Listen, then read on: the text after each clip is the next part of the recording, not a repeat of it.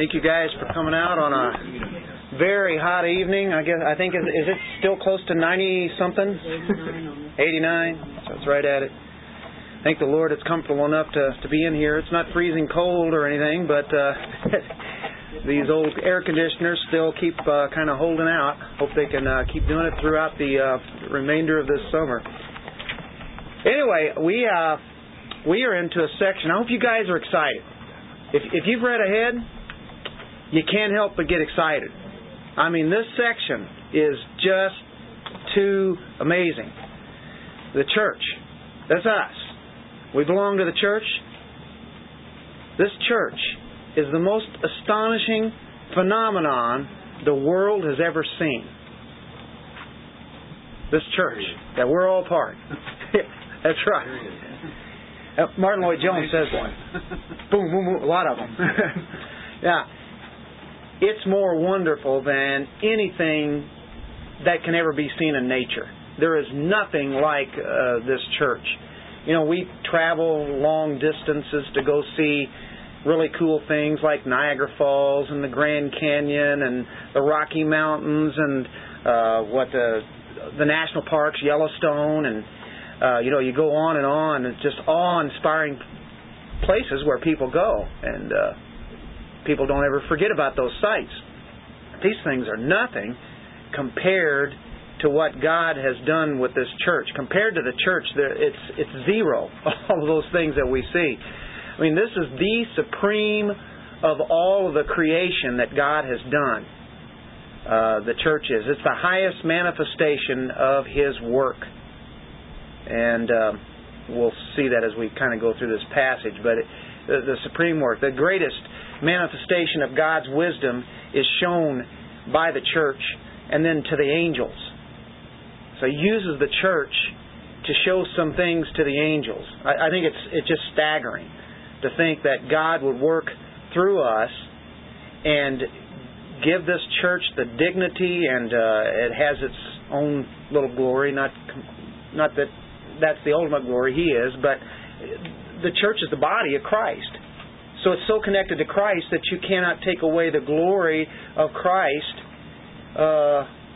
and you can't take that away or diminish it as far as His body is concerned, because it's something that He's doing. And so Paul is talking about all this through this, and there's nothing about, as far as the church is concerned, higher than this. All the doctrine of the church, I would say that this is at its peak. The highest things that are said about the church are right here in this mystery. Have you noticed in Ephesians, we just kept climbing this mountain and getting some great shots. Think of all the things that God has done for us in chapter 1 and chapter 2. We see it from man's point of view, and we see all the greatness there. And then we get into chapter 3 and talks about this mystery and the church that we're part of. And Paul, what he talks about here goes beyond anything else he teaches about the church. So it's incredible. Let's have a word with the Lord. Father, we thank You so much for who You are. You are the great Creator, the Creator of all things, and of course the church being the very highlight, the sunum bonum of Your creation that You will put on display to show Your wisdom and Your glory. And even when we think about the angels, which right now are a little higher than us, we realize that You put us in quite a dignified position, and eventually we will be something that the angels will be able to understand some things about God and the very wisdom and revelation of Him. And as we go into this tonight, may it be truly a blessing to us as we learn a little bit more about what we have been placed into this body. In Jesus' name, amen. We're talking about the eternal purpose of the mystery, meaning, and the end of history. And if you go to the world's way of thinking, they don't know what's going on. The question is, do we know what's happening in the world? Well, there are a lot of crazy things, and I would say we have a general idea what's going on. Matter of fact, I think we go into a lot more than general ideas. Through God's revelation, we get into quite the details. Do we know the overall purpose? Yes, we do. We've seeing what God has revealed here. Has anybody ever heard of Professor Arnold Toynbee? Sound familiar? Kind of? You go, I'm not so sure. Anyway, he was a historian. He said that the whole process of history is just a matter of cycles. And in a way, it is. You have countries and leaders. They are raised up for a while, and then they are taken on by somebody else, and then they're raised up, and then another power comes along and arises and takes over that country or nation, empire. They just keep overtaking each other, and it's a constant cycle. And that's what he saw.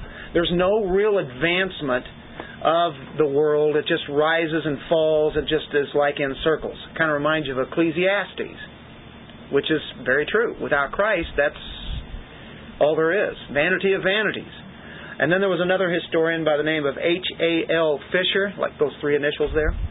Anyway, Fisher said that after studying history, there was no purpose found in history. You eventually come back to, there's a cycle too. It's worthless.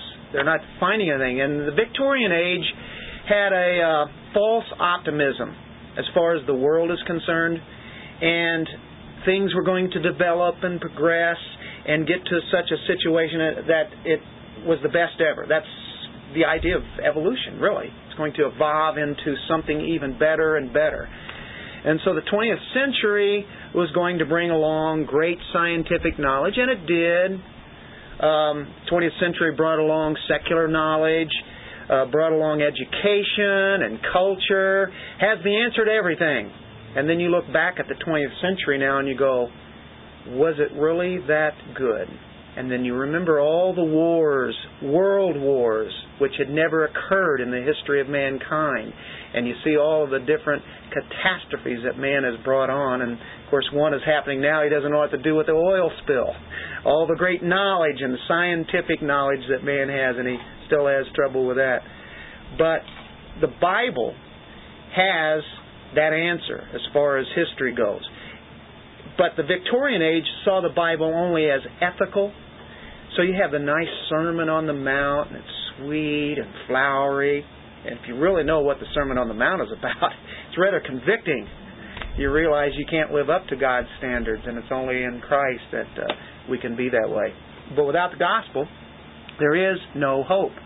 So the Victorian age, which has gone past, and now you had the modern age, really, which was along the same lines. And then you had the postmodern age, which is one people have been writing about so much. That the Bible has one great theme, and it's to give men an understanding of what life in this world is really about. What it's really about. Where it came from, what's happening now, and where it's going. And we have that information right in here. Isn't that good to know? And to know its absolute truth. Wow. Anyway, there's an eternal purpose. God's plan is to redeem this world because of the sin and then restore it to absolute perfection in all of its glory. And that's all of creation, and especially us. He won't redeem the angels because they didn't, at least the fallen angels are going to stay fallen, the ones who didn't fall, but they will learn more about God's wisdom through us, as they're even learning now. What an incredible thought. James Montgomery Boyce said, Paul in Ephesians here, especially in chapter 3, turns to the church as the focal point of world history. This is the point upon which God's purpose is focused. And you look at verse 10 and 11.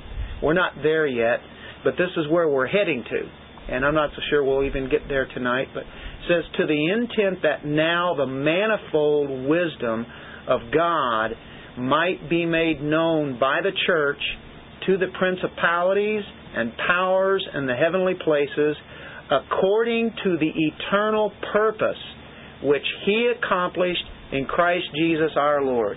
The eternal purpose is to have that church at its ultimate point where the very wisdom of God can be seen in us by the angels. That's just staggering. This is This is an empire that we're part of, the ultimate empire. This is a great reality that Paul puts right in front of us as we gaze at that incredible thought. Pick it up at verse 6.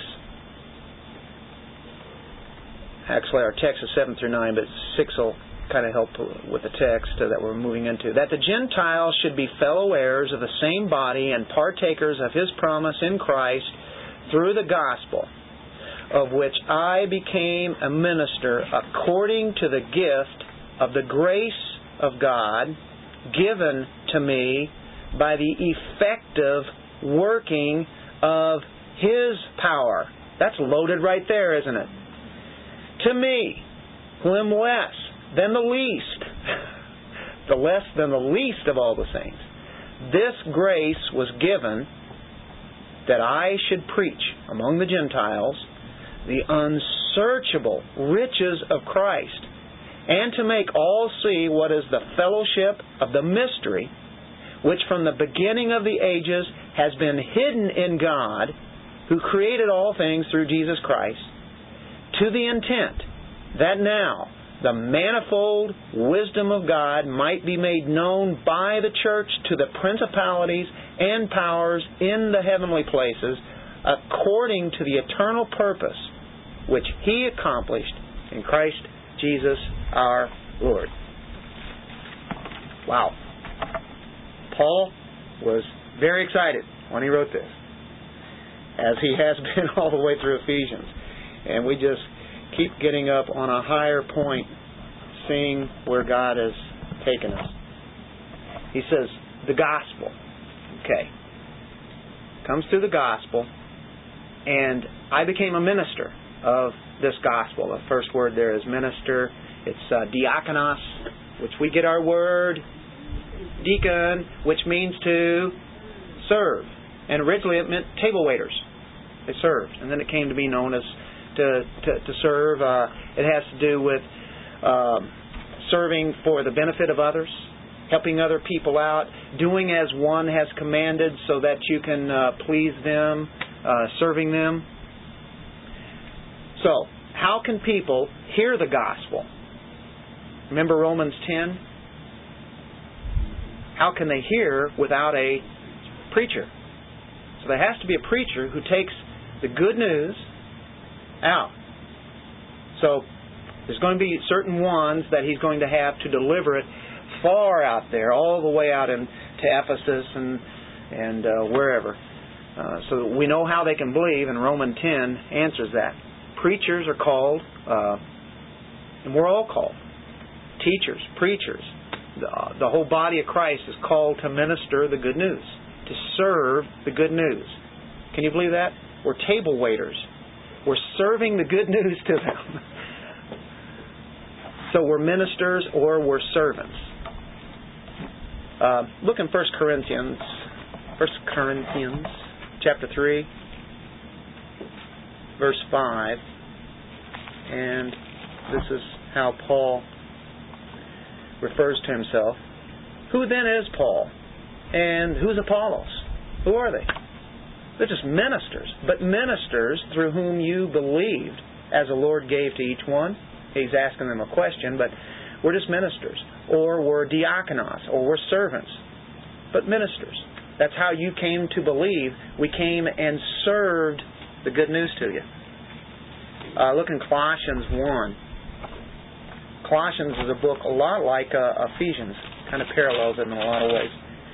Colossians 1:23.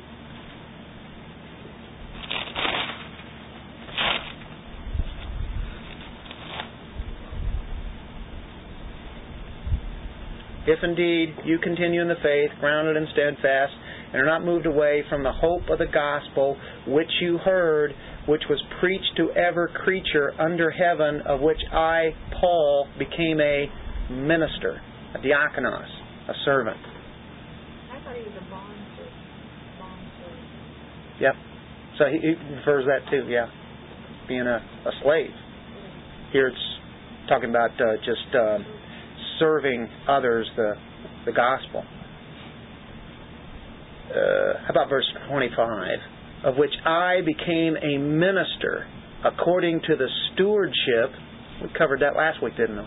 We've all been given a stewardship, what we're to be taken care of, which was given to me for you to fulfill the Word of God. By the way, Colossians talks about the mystery too, verse 26. The mystery which has been hidden from ages and from generations, but now has been revealed to His saints. That's us. That sounds like Ephesians, doesn't it?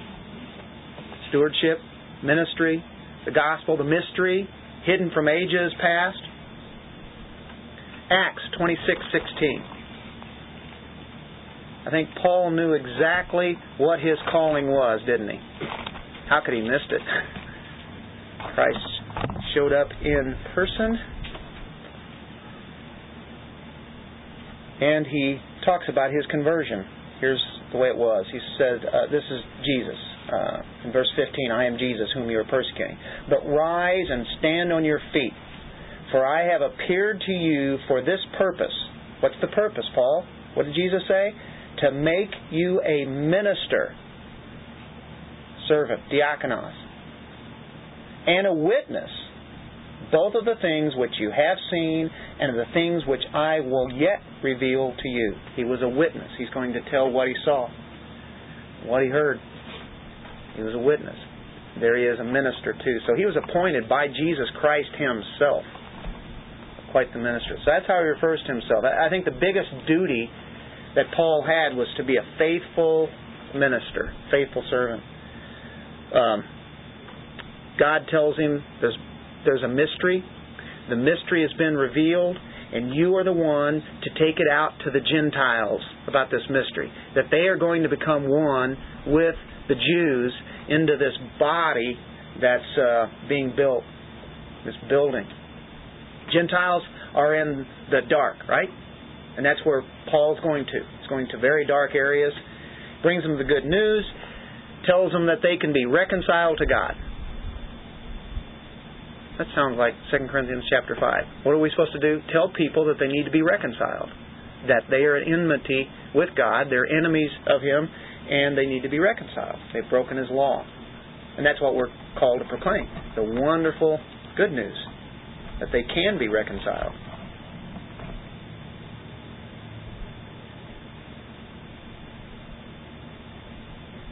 I think there was I was listening to MacArthur. He was talking about when he was on a plane, and alongside him sat a Muslim, and Muslims saw him, what he was reading there, and anyway, they got into talking about sin. MacArthur asked him, well, do you sin, being a Muslim? And he said, oh yes, we have many sins. And he said, I'm on my way to sin much this weekend. I'm going to El Paso. That got MacArthur into being able to talk with him and such. It's not one of those where you hear that this guy became a Christian, but he gave him some information, sent him some things. But the thing is that MacArthur was referring to himself, and all of us are ministers of reconciliation. 2 Corinthians 5. He says, okay, yeah, here's the sin. Doesn't sin bother you? And the man said, yes, it does.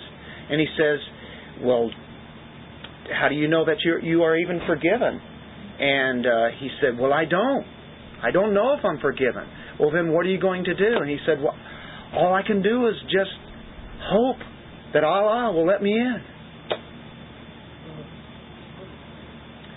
So that's pretty sad. Anyway, that's where the good news can just plug right on in there. And, of course, the man listened to what the gospel is about. So I thought he'd asked a question. Huh? He'd asked a question to John MacArthur. What's the difference between a Catholic and a Protestant? Yeah. That's really where it really got going, wasn't it? He says, oh, yeah. I think I can handle that one. Okay, the next phrase here in our Ephesians,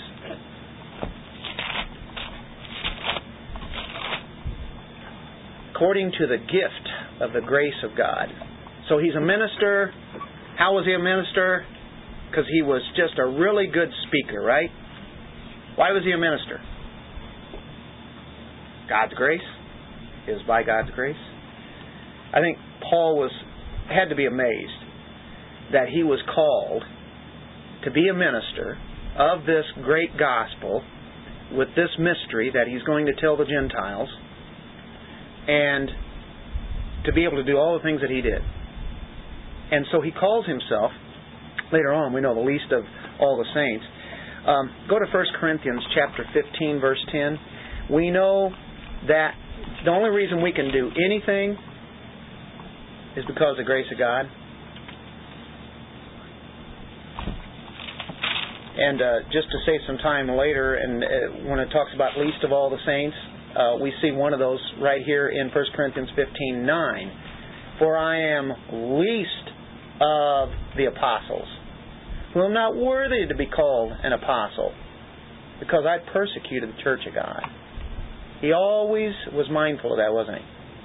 But by the grace of God I am what I am, and His grace toward me was not in vain. But I labored more abundantly than they all, yet not I, but the grace of God which was with me. Grace of God. So anything that we do that is worthwhile of anything, ultimately, and really never can we take any of the glory ourselves, because it's all the grace of God that He's given that to us anyway. So whatever gifts we have, whatever talents we have, whatever we do, if it be something for the kingdom of God, which entails a lot of things, washing the dishes, cooking, the mundane things of the world, still be giving glory to God, right? But it's by the grace of God that we can do that. So Paul definitely knew that, and he knew that God was good, He was kind, and he was included in the ministry, even though he knew he didn't deserve it at all. Then he does another one here. He's going to tell this mystery, and it's like, wow, Paul, you kind of stuck on yourself? He clears all that off, and he says, hey, this was all the grace of God. It was all the working of God. And matter of fact, when he says the working of His power, do you have a word that modifies that working, that accents that? What kind of working? Effective working.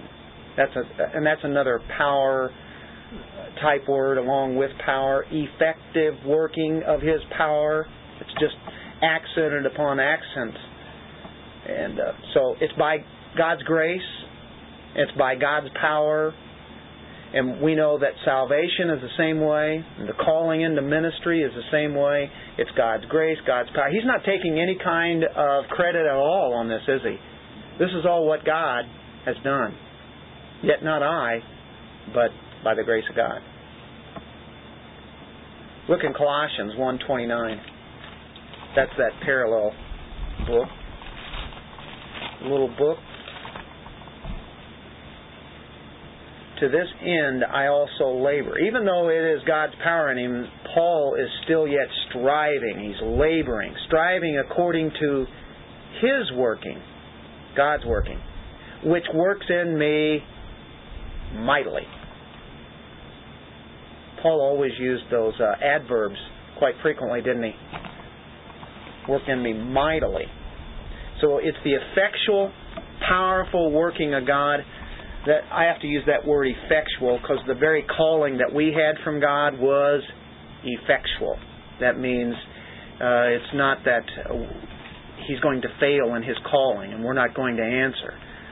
We're going to answer because He has opened up our heart and we can't help but run to Him. It's not that we're robots and He made us come to Him and we were kicking and screaming. It's that He worked a work in us so that we desired to come to Him. All those who come to Christ, and He takes in. God's power, effectual, powerful work. We are helpless, we are insufficient in and of ourselves, and yet it's God's power who works in us. Paul had that. Now we get into verse 10. After he has talked about how great God is and the grace and the working of His power, and he says, to me, here's where I'm at. I'm the less than the least. Now what is that? There's somebody. If there's anybody that's the least, I'm below them, as he says. Less than the least of all the saints. And this time he's not even saying apostles, but of all the saints. I'm the least of all them. Very humble, recognizing that he's helpless in himself. I can think of another passage that's in 1 Timothy 1:5. It says something very similar here. Maybe not.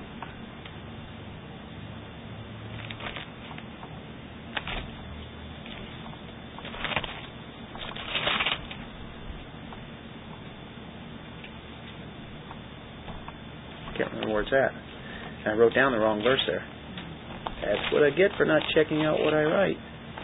Thought it was there. It's a good verse, though. It's an excellent verse.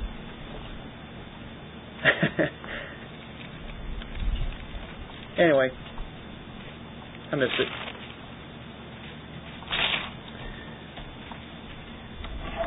What does he want to do? Well, if they're in the dark, then what does he have to do? He have to bring, what's that? Shine a light. Shine the light. Bring the light. Preach among the Gentiles.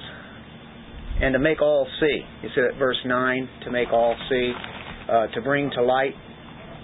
A part of Paul's calling is to shine that light, to illuminate the minds of men that were in great darkness.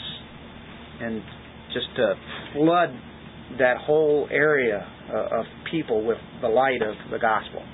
Preaching of the mystery. Okay, let's see, where are we at? We're talking about the graces given that I should preach among the Gentiles, the unsearchable riches of Christ. Here we go. Starting to climb. The unsearchable riches of Christ. Want to talk about those for a little bit? What are those unsearchable riches? There's many things we can talk about. There's a lot of pressing things that are going on in the world. The economy, politics, uncertainties, turbulences. Kind of interesting to talk about. And then when you do, you get all fired up. And then, you know where it usually goes to? But you know, God has it in control. How often have you matter of fact, you've probably gone a little bit overboard, what's going on, and as far as the government is concerned, and whatever, and then you bring it back to where it needs to be. And, yeah, we can talk about all those things, and it's okay to a point, but we have the answer, and we already know the answer. We let these little things just drive us crazy, and it is nothing compared to what we are talking about here. And to set that into time and space and history, and then all the way through the eternal purpose of God, and then you start thinking, those things are so small. What we have are unsearchable riches that we should be preaching to people about. The unsearchable riches. That is what we have to give to people. And what's the biggest, the most important of all? Christ Himself. I don't want to forget that. There's a lot of other things to go with it, but I mean. Getting fired up though, but when you realize the government wants to tell you very shortly, you're going to tell you that you're not going to be able to tell that to people, or you're going to have to pay a fine or whatever they want to do with you. That's when you're getting fired up. That's because they feel freedom to be taken away from you. And now the new things in Scripture are telling us to do. Yeah, Paul sure faced that. They sure told him to quit it. Shut up, Paul. John. Yep. They put him out there where he couldn't talk to anybody. Patmos, right? They shut him up. They either kill him or just put him out on an island, whatever. Yeah. That was right in the first century. I mean, very early on. It has not changed. It is still there. We've been very blessed in having that opportunity all of our lifetimes, and we still have that freedom. I'm amazed. Now, I don't know how much longer that's going to last. But we're not really, maybe we haven't been paying attention to the riches. Yeah, well, we think we've been deprived, and if we were to look at the rest of the world, what percentage are we in, Bill? The top... Of what? Out of all the world, as far as the riches that... I mean, if you want to talk about physical riches, we're in the top 15%. Top 15% out of all the world. All of us are fit in that because we have a home, we have cars, we have running water, electricity, maybe not sometimes, food. We always. Has anybody ever gone hungry lately and missed them? I mean, really hungry? I do tell you. I think so. You know where you can go, to the pantry, refrigerator. Wow.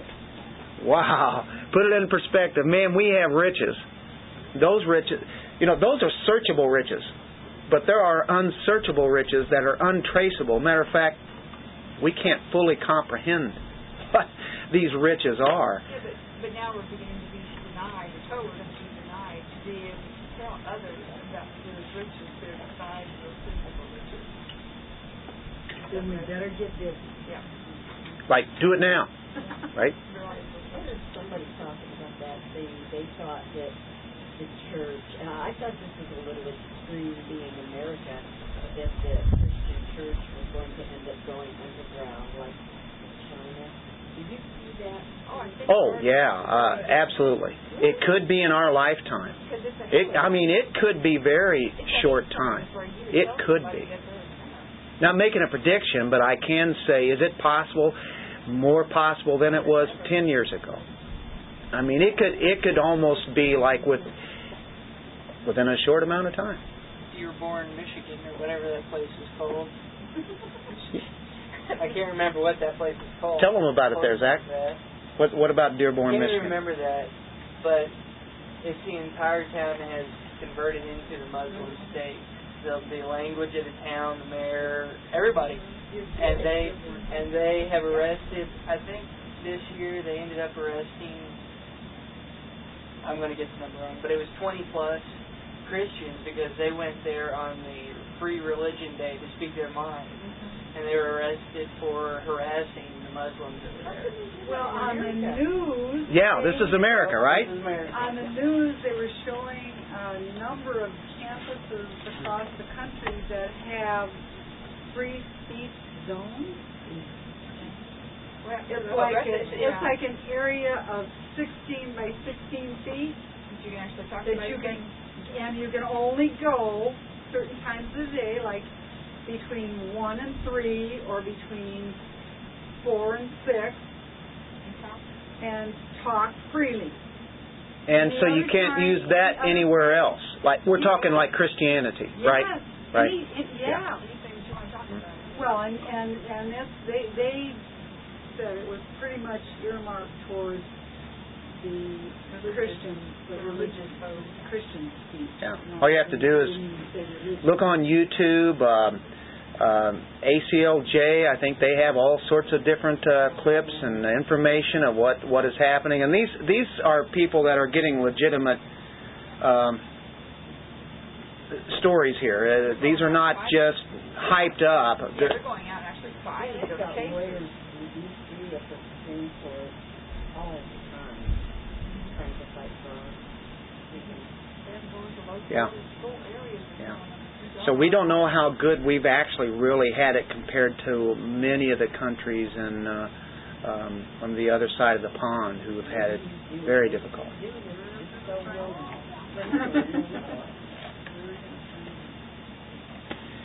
But when we're in eternity,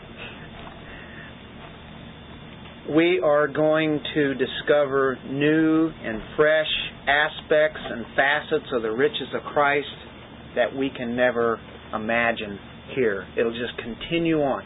Every time you turn over a new or discover a new truth, you go, wow, that's incredible. Look at this. Isn't God great? Or you find out how He's worked through somebody and you go, oh, wow, look at that.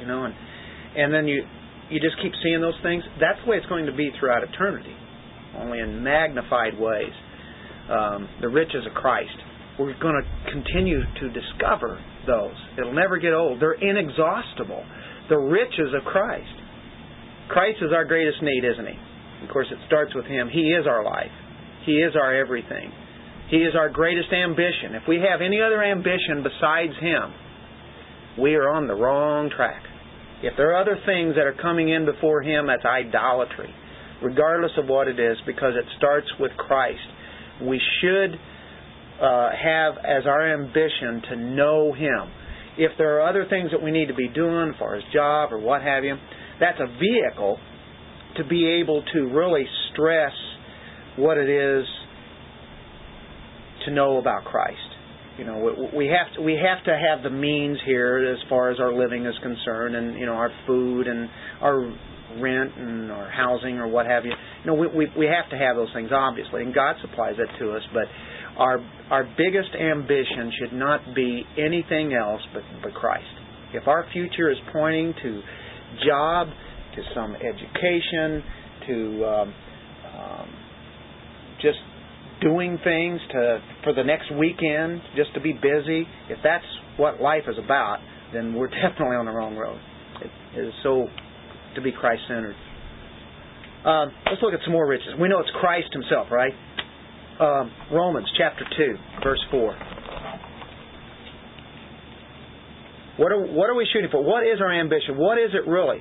Oh, really? You want to work that job? Well, why do you want to work that job? Well, I want it because it makes a lot of money. Well, why do you want to make a lot of money? Well, because I'll be comfortable and I'll have a nice house and the things that I want to get. Well, why do you want to have those things? You know, you have to break it down and find out, well, are you living for Christ? Are you really looking for the things that you can get out of this world, right? And that's why Christ and Him is so important. Are having those things bad? I'm not saying they are. It's just, what's the motive? Why? Romans 2:4. Or do you despise the riches?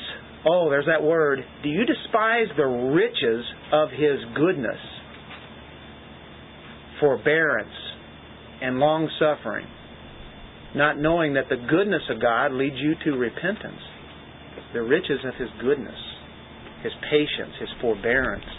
That's quite a rich aspect that God gives us there, doesn't it? What about 1 Corinthians 1:30? Should know this one. But of Him you are in Christ Jesus, who became for us, and here are four of them. He became for us wisdom. Good place to start, isn't it? Righteousness. We're declared right.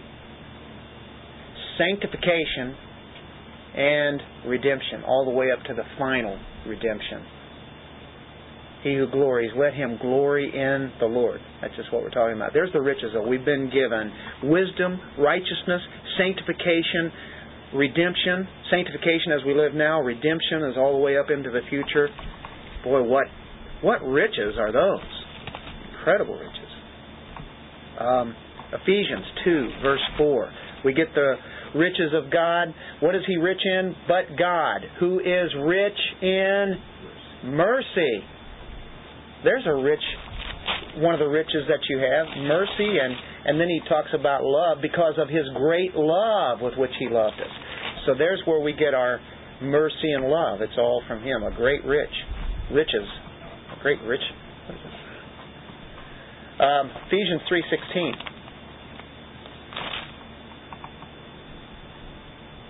That He would grant you, according to the riches of His glory, to be strengthened with might through His Spirit in the inner man. The riches of His glory. It doesn't say He's going to give out of His riches. Out of His riches could be a little bit out of the riches. What does it say? According to the riches of His glory. All the way to the depth of that. 1 Timothy 6:17, another amazing thing that God gives us. We have 1 Timothy 6:17. Here He's talking about the riches of the world. In 17, command those who are rich in this present age not to be haughty, nor to trust in uncertain riches, but in the living God. That's where you put your trust.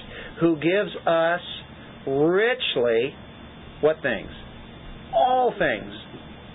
To enjoy. We actually can enjoy those things. He gives those things to us.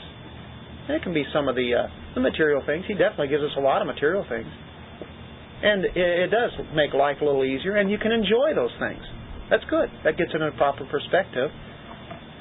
But knowing where it came from. Colossians 2:2. What about those riches? What kind of riches do you have? These are just a few of them that we're looking at tonight. That their hearts may be encouraged. This is kind of like a prayer. Being knit together in love and attaining to all riches of the full assurance of understanding, to the knowledge of the mystery of God, both of the Father and of Christ, in whom are hidden all the treasures of wisdom and knowledge. The riches of the full assurance, verse 2 says. Attaining to all riches of the full of assurance. So we have blessed assurance, Jesus is mine. How can you know that you're saved? I've talked to Roman Catholics before, and I've said, did you know that Christians can actually know that they're going to heaven without a doubt? And they say, you can't ever say that. You shouldn't ever say that. And I say, well, I can. And I said, it says right here in Scripture. 1 John says, I write these things to you little children, that you may know that you have eternal life. And it says that you may know you have eternal life. Well, nobody knows that. Oh, you're disagreeing with God then. We have the assurance, don't we? It's all over Scripture. So I'm glad this is not a hope-so religion, like that Muslim that we were talking about. He's counting on maybe some of the pluses being a little bit more than the negatives over here, and that his Allah can bring him on in. Well, who gives them the assurance then? They don't have it. They just don't have it, period. Except, what's the only assurance that they have? To kill themselves and kill a bunch of... You talking about Muslims? No, I was talking about... Oh, okay. How did I go to the Muslim thought? See, yeah. They do have a little way out. Muslims have a little way. Catholics got nothing. The Catholics... I didn't either. I thought, well, wait a minute. They're going to count on other people's money clinging into the clinker, whenever they have their masses for them afterwards. And the saints who've gone before them, who have excess grace, and so that it'll just spill off of them. And there's a word for that. I can't remember what it is, but that's what it is. They have the excesses of grace. A heresy, yes. That's what the word is. That's the word I'm looking for. Foolishness.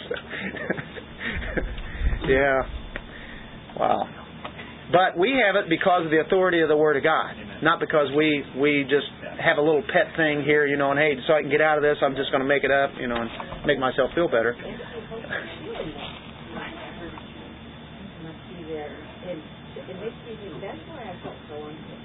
You just didn't know for sure about anything.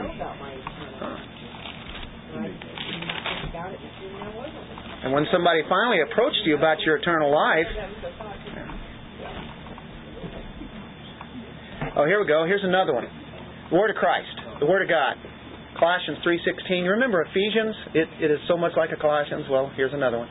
Let the Word of Christ dwell in you richly.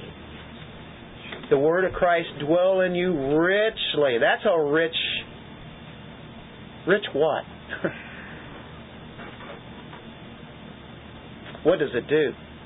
Gives us wisdom, doesn't it? And then we can also, because of that, we can teach, admonish, psalms, hymns, spiritual songs, sing with grace in our hearts to the Lord. That first part there implies something about what we're to be doing. Let the Word of Christ dwell in richly. What are you going to do with it, right? Make room for it to dwell. Yeah, study it, get it, eat it. So you read it, you study it, then you live it, and then you give it. You got that cycle, right? What's that? You must be a pastor or something. Yeah, it's one of those little... Or a deacon. Diakonos, right? Serving the Word of God. Yeah. Hebrews 11:26. Now this is one we wouldn't think about naturally. Hebrews, Hall of Faith, verse 26. Moses esteeming the reproach of Christ greater riches than the treasures in Egypt, for he looked to the reward. The prince and all the treasures in Egypt, the empire of empires there in Egypt, and he gave that up. He gave up the passing pleasures of sin and all the comforts of life to go out and be a shepherd on the backside of the desert for 40 years. Oh, nowhere. Gave that up. Gave what he had in Egypt for that. I think that's something that God taught him humility. Saying he was the most humble man. That's right, he was. Most humble man on earth. But God taught that to him, didn't he? I wonder if he was that way whenever he was in Egypt, being the prince. Well, if you were lost for 40 years, I bet your wife would make you humble. Yeah. Just saying. Yeah, that's good. Please ask for direction. Got it? Yeah. You could have seen that the whole He trip. worked- There were 40 million people or however He many worked here with that following you. Rodman staff. Haven't I passed this tree before? Yeah, really. And their market. I'm not going to go through each one of these, but the Holy Spirit, He's one of the great riches that we have. He teaches us how to apply all this stuff, Rest, that is a great gift that God has given us. Peace, joy, the inheritance that is incorruptible. Think of the riches and the treasures that are waiting for us. And all the treasuries. We read one in Colossians 2:3 there. You don't even have the freedom, John. What about freedom? Oh, man. We could go on and on, couldn't we? I ran out of space. Unsearchable riches, and then you try to make a list. You can't do it. What does unsearchable mean, right? Unsearchable. How far can we go? We could just keep on making this and we wouldn't even get close. Well, I got down to O and I said, All the treasures. Yeah. But don't Barb. you think we do know what some of the unsearchable riches are? We just don't know them to their fullest. They're and we won't until Yeah. Yeah. Yeah. We've got a taste right now, but just a taste. And we want more. And there's more to come. And as we get into heaven and the eternal state, we'll keep discovering what those riches are. It'll never run out. We'll continue to see much more because God is eternal. And all that He has for us is eternal. So that's how long it's going to take. And how long is eternal? Well, even in our lifetime, we do that. We see a little bit and then Shouldn't we see a little bit more and then we see a little bit. It's way better now than it was 10 years ago. I know why you stopped at It Oak. it keeps getting better. It's really exciting to see. Isn't it? It's exciting. Actually, it's worse. Because I'm more convicted now than I ever was. But according to Moses, that's a rich right there because it's a reproach for his sake. So that's okay. All right. Even that one, is it? Oh, good. Never mind. I feel better. That makes you feel better. What Paul says in Romans 8:18 about this, for I consider that the sufferings of the present time are not worth comparing with the glory that will be revealed to us.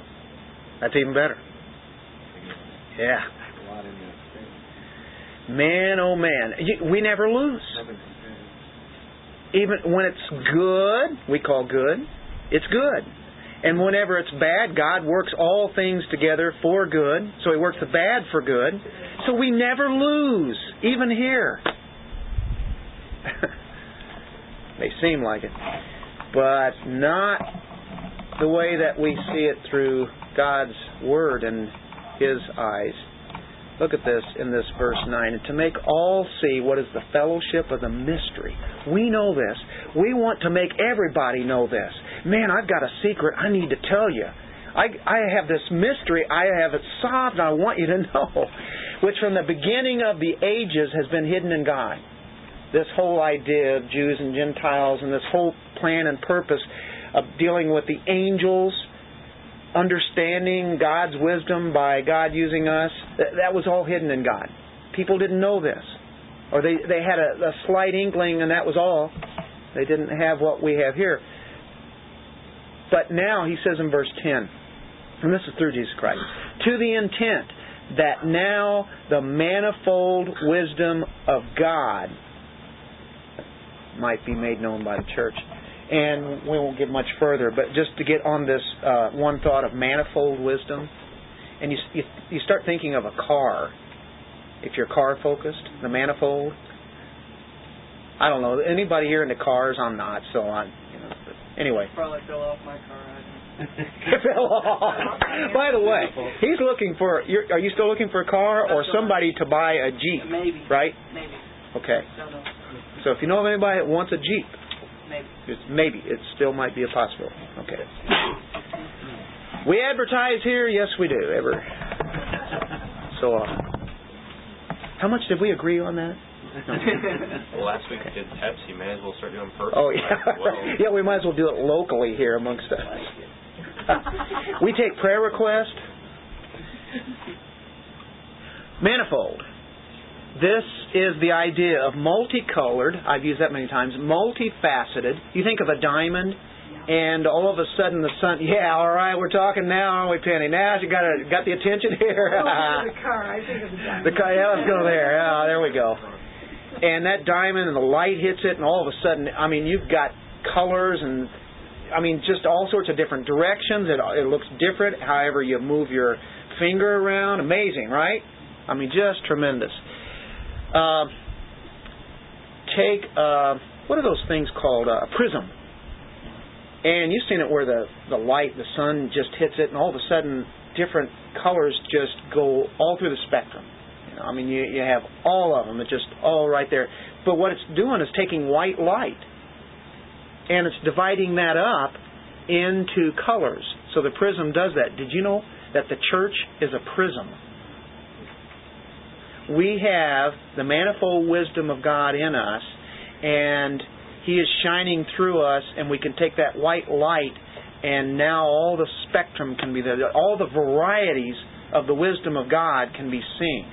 Eventually, that's what the angels are going to learn, as they are continuing to learn too. But the supreme purpose of the church is to glorify God. We know that by manifesting, making it be known, revealing, showing His wisdom before the angels.